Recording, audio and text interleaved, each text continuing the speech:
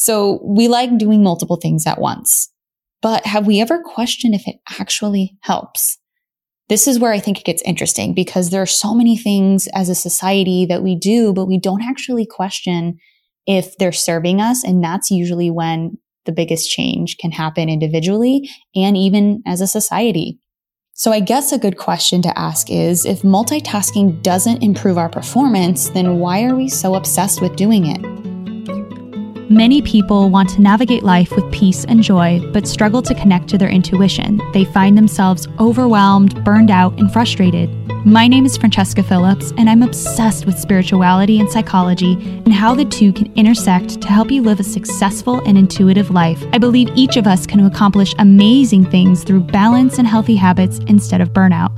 Consider this your go-to resource for where spiritual wellness and mindful productivity meets practical wisdom. If you're craving positivity and want to know how to find the answers within, instead of searching endlessly without, then you're in the right place. Get ready to feel supported and inspired. This is the Good Space Podcast. You're listening to the Good Space Podcast, episode number 39, The Myth of Multitasking, Why It Doesn't Work. Before we dive in, I want to give my warm appreciation to our reviewer of the week, Jen M. Wen. And she says, I have always been interested in spirituality and manifestation, and I'm constantly learning new ways to apply it to my life through Francesca's podcast. Jen M1, I'm so glad you enjoy the podcast and that you invest in continual growth. We need more people like you. Thank you for being such a wonderful part of the Good Space community.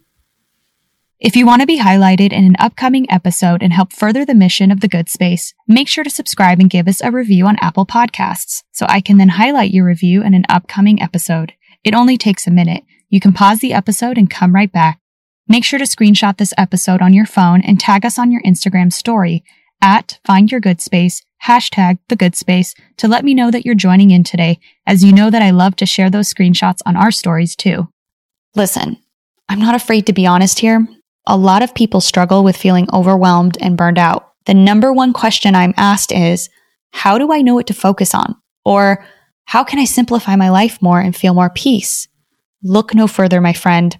In February, the Good Space is hosting an event with Dr. Amanda Tobe to help you create your own personal compass, which will make clear when to say no, what feels right to say yes to, and how to be truly intentional. This is such a gift, knowing what's worth saying no to and just simplifying the heck out of your life, knowing what's in alignment and going hard on the things that truly feel aligned to your soul.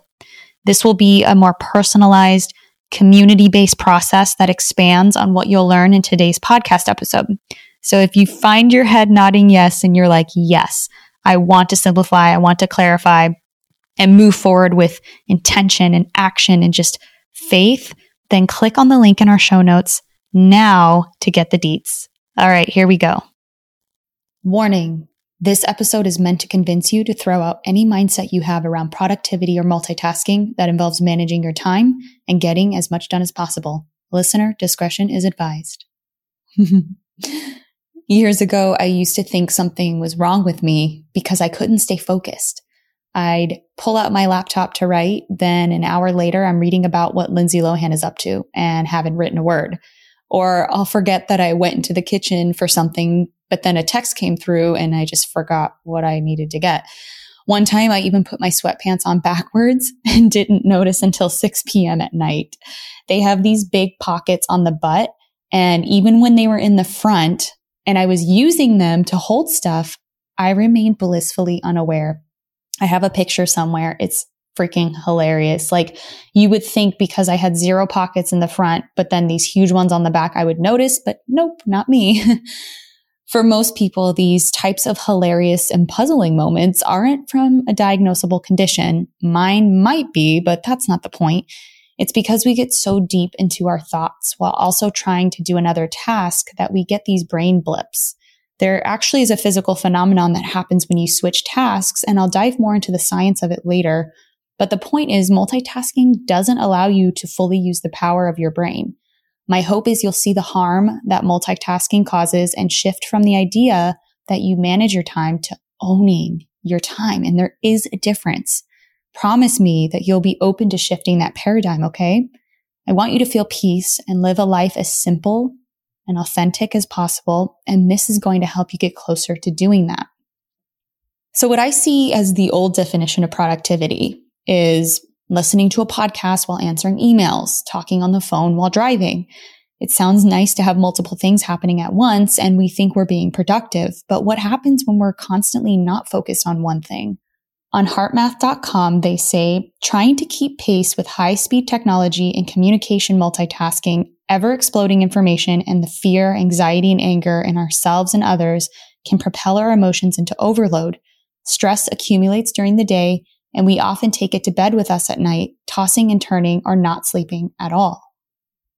We already deal with processing our emotions and those of others. And when you throw in this insane pressure to always be doing something, it can make us short circuit more or less. Even as I was writing this podcast episode, I had an Instagram story streaming in the background, then took a quick break to order food in. Oh, and now I answered a message on Asana. Clearly, this is something I need to work on. So we like doing multiple things at once. But have we ever questioned if it actually helps? This is where I think it gets interesting because there are so many things as a society that we do, but we don't actually question if they're serving us. And that's usually when the biggest change can happen individually and even as a society. So I guess a good question to ask is, if multitasking doesn't improve our performance, then why are we so obsessed with doing it? Rudy Vidal in Multitasking Doesn't Work says, multitasking makes us look and feel productive. Processing tasks and crossing things off our to-do list feels good, and most of us will choose feeling good over being efficient and effective in the long term. Being more selective about what we do, aka prioritizing, takes time and effort, and the results aren't immediately visible. We don't want to be perceived as lazy or unproductive. Prioritizing is a risk. It means placing your bets on a few things and disregarding others for the time being. It feels safer to do a little bit of everything. End quote. There's a lot we could unpack from that quote. The ego being the common denominator. It wants to look good and feel good with the least amount of effort. Prioritizing does take more effort, and we've been indoctrinated into the always doing and being busy culture. Rudy Vidal says, multitasking can make all tasks seem equally important. It doesn't allow us to consider each deeply or assess their relative value. This can lead to simply reacting to an inbox of problems as they arrive instead of drilling down to their root causes and solving them. End quote. Is that the kind of life you want to live? Forever reacting to and managing outside demands and attention-seeking distractions that bring you nowhere closer to fulfilling your purpose? That's not freedom. Freedom means you own your time. You're deliberate and unafraid to choose a few things and disregard the rest. You trust your inner wisdom to guide you to pick the right priorities and stay open to changing as needed. That quote is so powerful and it says so much. Not everything is equally important. If everything was, then priority as a word wouldn't exist. And the ego and just multitasking in general, it doesn't allow us to deeply assess their relative value. And I think that's what a lot of our society is lacking, is that ability to choose what's the best thing to be doing rather than good or better. So I've already shared some examples of external effects of multitasking, like, walking to the kitchen, forgetting what it is you went there for. So what happens underneath the hood, so to speak, under the brain when we're having those moments?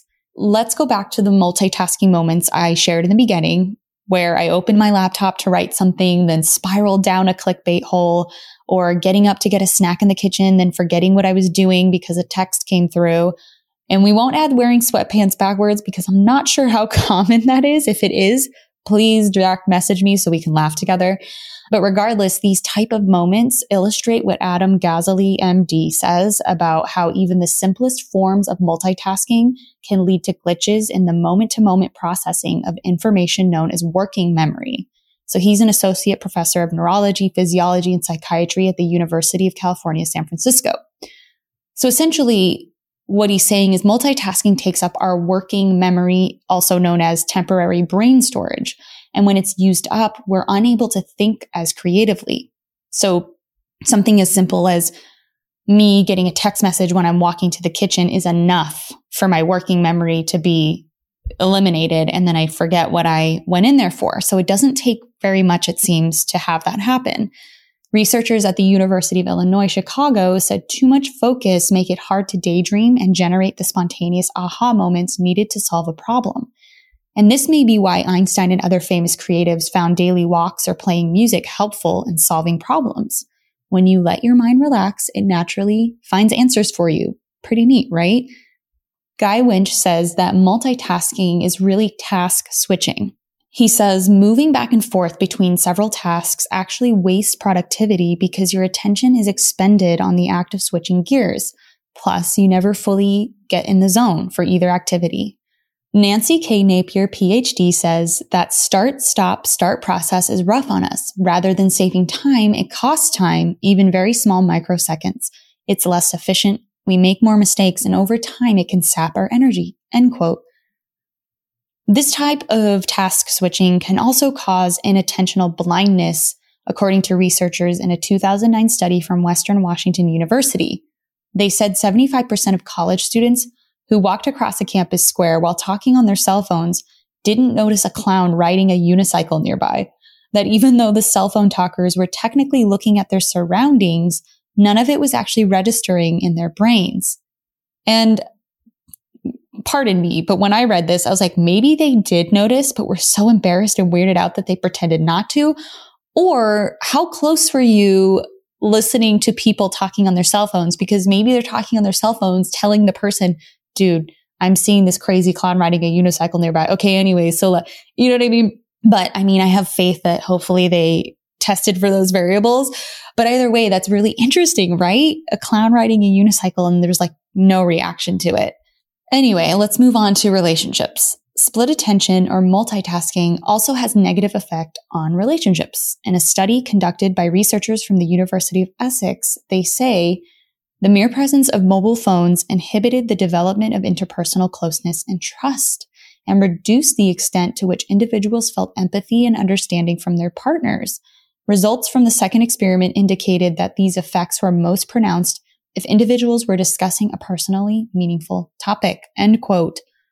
That's really powerful. People are actually losing the ability to develop closeness and trust just at the presence of phones. And it breaks my heart because I thankfully was blessed enough to grow up in a world where we didn't have cell phones. We didn't have internet at our fingertips. I had dial-up, when I was a teenager, but by then I had grown up a lot. But so many kids are growing up immediately with phones and electronics. And it's like, knowing this fact, how do we instill that idea of not multitasking and solo tasking and just connecting? So that's a whole different thing, but just a seed I wanted to plant. And if you had any thoughts on that, message me on Instagram. I want to hear what you think. If you like the idea of having a plan and knowing how you'll get there, then there are a few things I want you to know about. The first step to creating a plan for yourself is doing the soul work. What is your soul yearning for? How do you want to feel? Is this a year of transformation and taking bold risks, or a year about wanting to restore and feel contentment where you are? Maybe it's a year of unapologetically going after what your heart desires. The thing is, you get to choose. It takes connecting with your heart, though, to make that choice. So if you want to learn the principles for creating a soul plan for yourself, you need to join Dr. Amanda Tobe and I for a free webinar on February 16th or the 24th. You can sign up for whichever one works best for you. We'll be sharing with you our definitions about what it means to live intentionally and how we do it. We'll talk to you about how to set goals with soul and where to begin with creating a plan for yourself. The link is in the show notes, but you can also type in bit.ly/intentiontgs in your browser. Again, that's bit.ly/intentiontgs. A few other things that multitasking does is it lowers IQ, reduces the density of gray matter, reduces your ability to control your instincts and interpret your mood or personal relationships. And according to an article on Develop Good Habits, they said, simply sitting close to someone who is multitasking can reduce your own comprehension by up to 17%. This is due to the distraction that can be caused by seeing someone else's computer screen or actions, which leads your brain to have a need to interpret what you're seeing. Surprisingly, this takes even more effort than it takes to try to multitask yourself. end quote. So crazy, right? I know when my husband's sitting next to me and if his phone is on the couch and it lights up because a text message comes through, I automatically, just out of habit, turn, even though it's not my phone. And then I disrupt what I'm doing. And it's just like crazy that there's some science behind this. So are you convinced yet that multitasking needs to be kicked to the curb? I really hope so. I know I'm ready to kick it to the curb. So how can you start simplifying your brain and life? I'm going to share 3 easy and small ways to focus more. And if you can just commit to these 3 things, you can message me if you get stuck or you need clarification. I will help you, but just start with these 3 things and go from there. So the first thing is choose your one thing. Rudy Vidal says, rather than doing as much as possible, we need to choose the one thing that will contribute the most to today to accomplishing our goals. Gary Keller's book, The One Thing, so obsessed with it right now, is also a fantastic read on this concept. In it, Keller gives you a question to ask yourself anytime you're distracted or wondering what to do next. And that question is, what one thing can you do for your life, business, project, whatever the thing is that you need to do, that by doing it makes other things easier or unnecessary? You know, if it's for my business and I have a goal, let's say to make 100,000 or 200,000. So the question I would ask anytime that I'm feeling distracted or stuck is, okay, Francesca, what's one thing you can do for your business that by doing it makes other things easier or unnecessary? And this may seem overwhelming. It was for me because, I was so used to being in a certain flow of habits that even if I'm not being productive, it still feels easier to keep thinking about and doing things the same way than stopping and really asking if I'm going where I want to. But give yourself that gift today. Trust that your inner wisdom knows how to guide you. To figure out that one thing, it helps to know what you're aiming for. So in 5 years, how do you want to feel? What do you want your relationships and work life to look like? Who you are in 5 years isn't the same person listening to this recording. What do you feel will get you closer to catching up to her or him? For me, I envision a certain amount of money effortlessly coming in. I see the house, the clothing, and everything feels bright. She's confident. She's content. She's sure. It feels aligned and effortless. And my picture has changed over time. We're human beings and our desires will evolve as we evolve. I can't assume to know what the person that I'm going to be 5 years from now wants, right? Because I'm going to be a different person. So I can't assume to know what she wants, but the me that I am right now knows what she wants. So you just go with it. You just embrace that and go with it. And if you can't picture things clearly, just focus on the feeling part. The key is getting really still within and becoming honest with yourself. Honest about what you want and releasing any judgment from others or yourself, any guilt about what you should be doing, just toss it out. Toss it out the window. All you really need to take action is a feeling that resonates with you.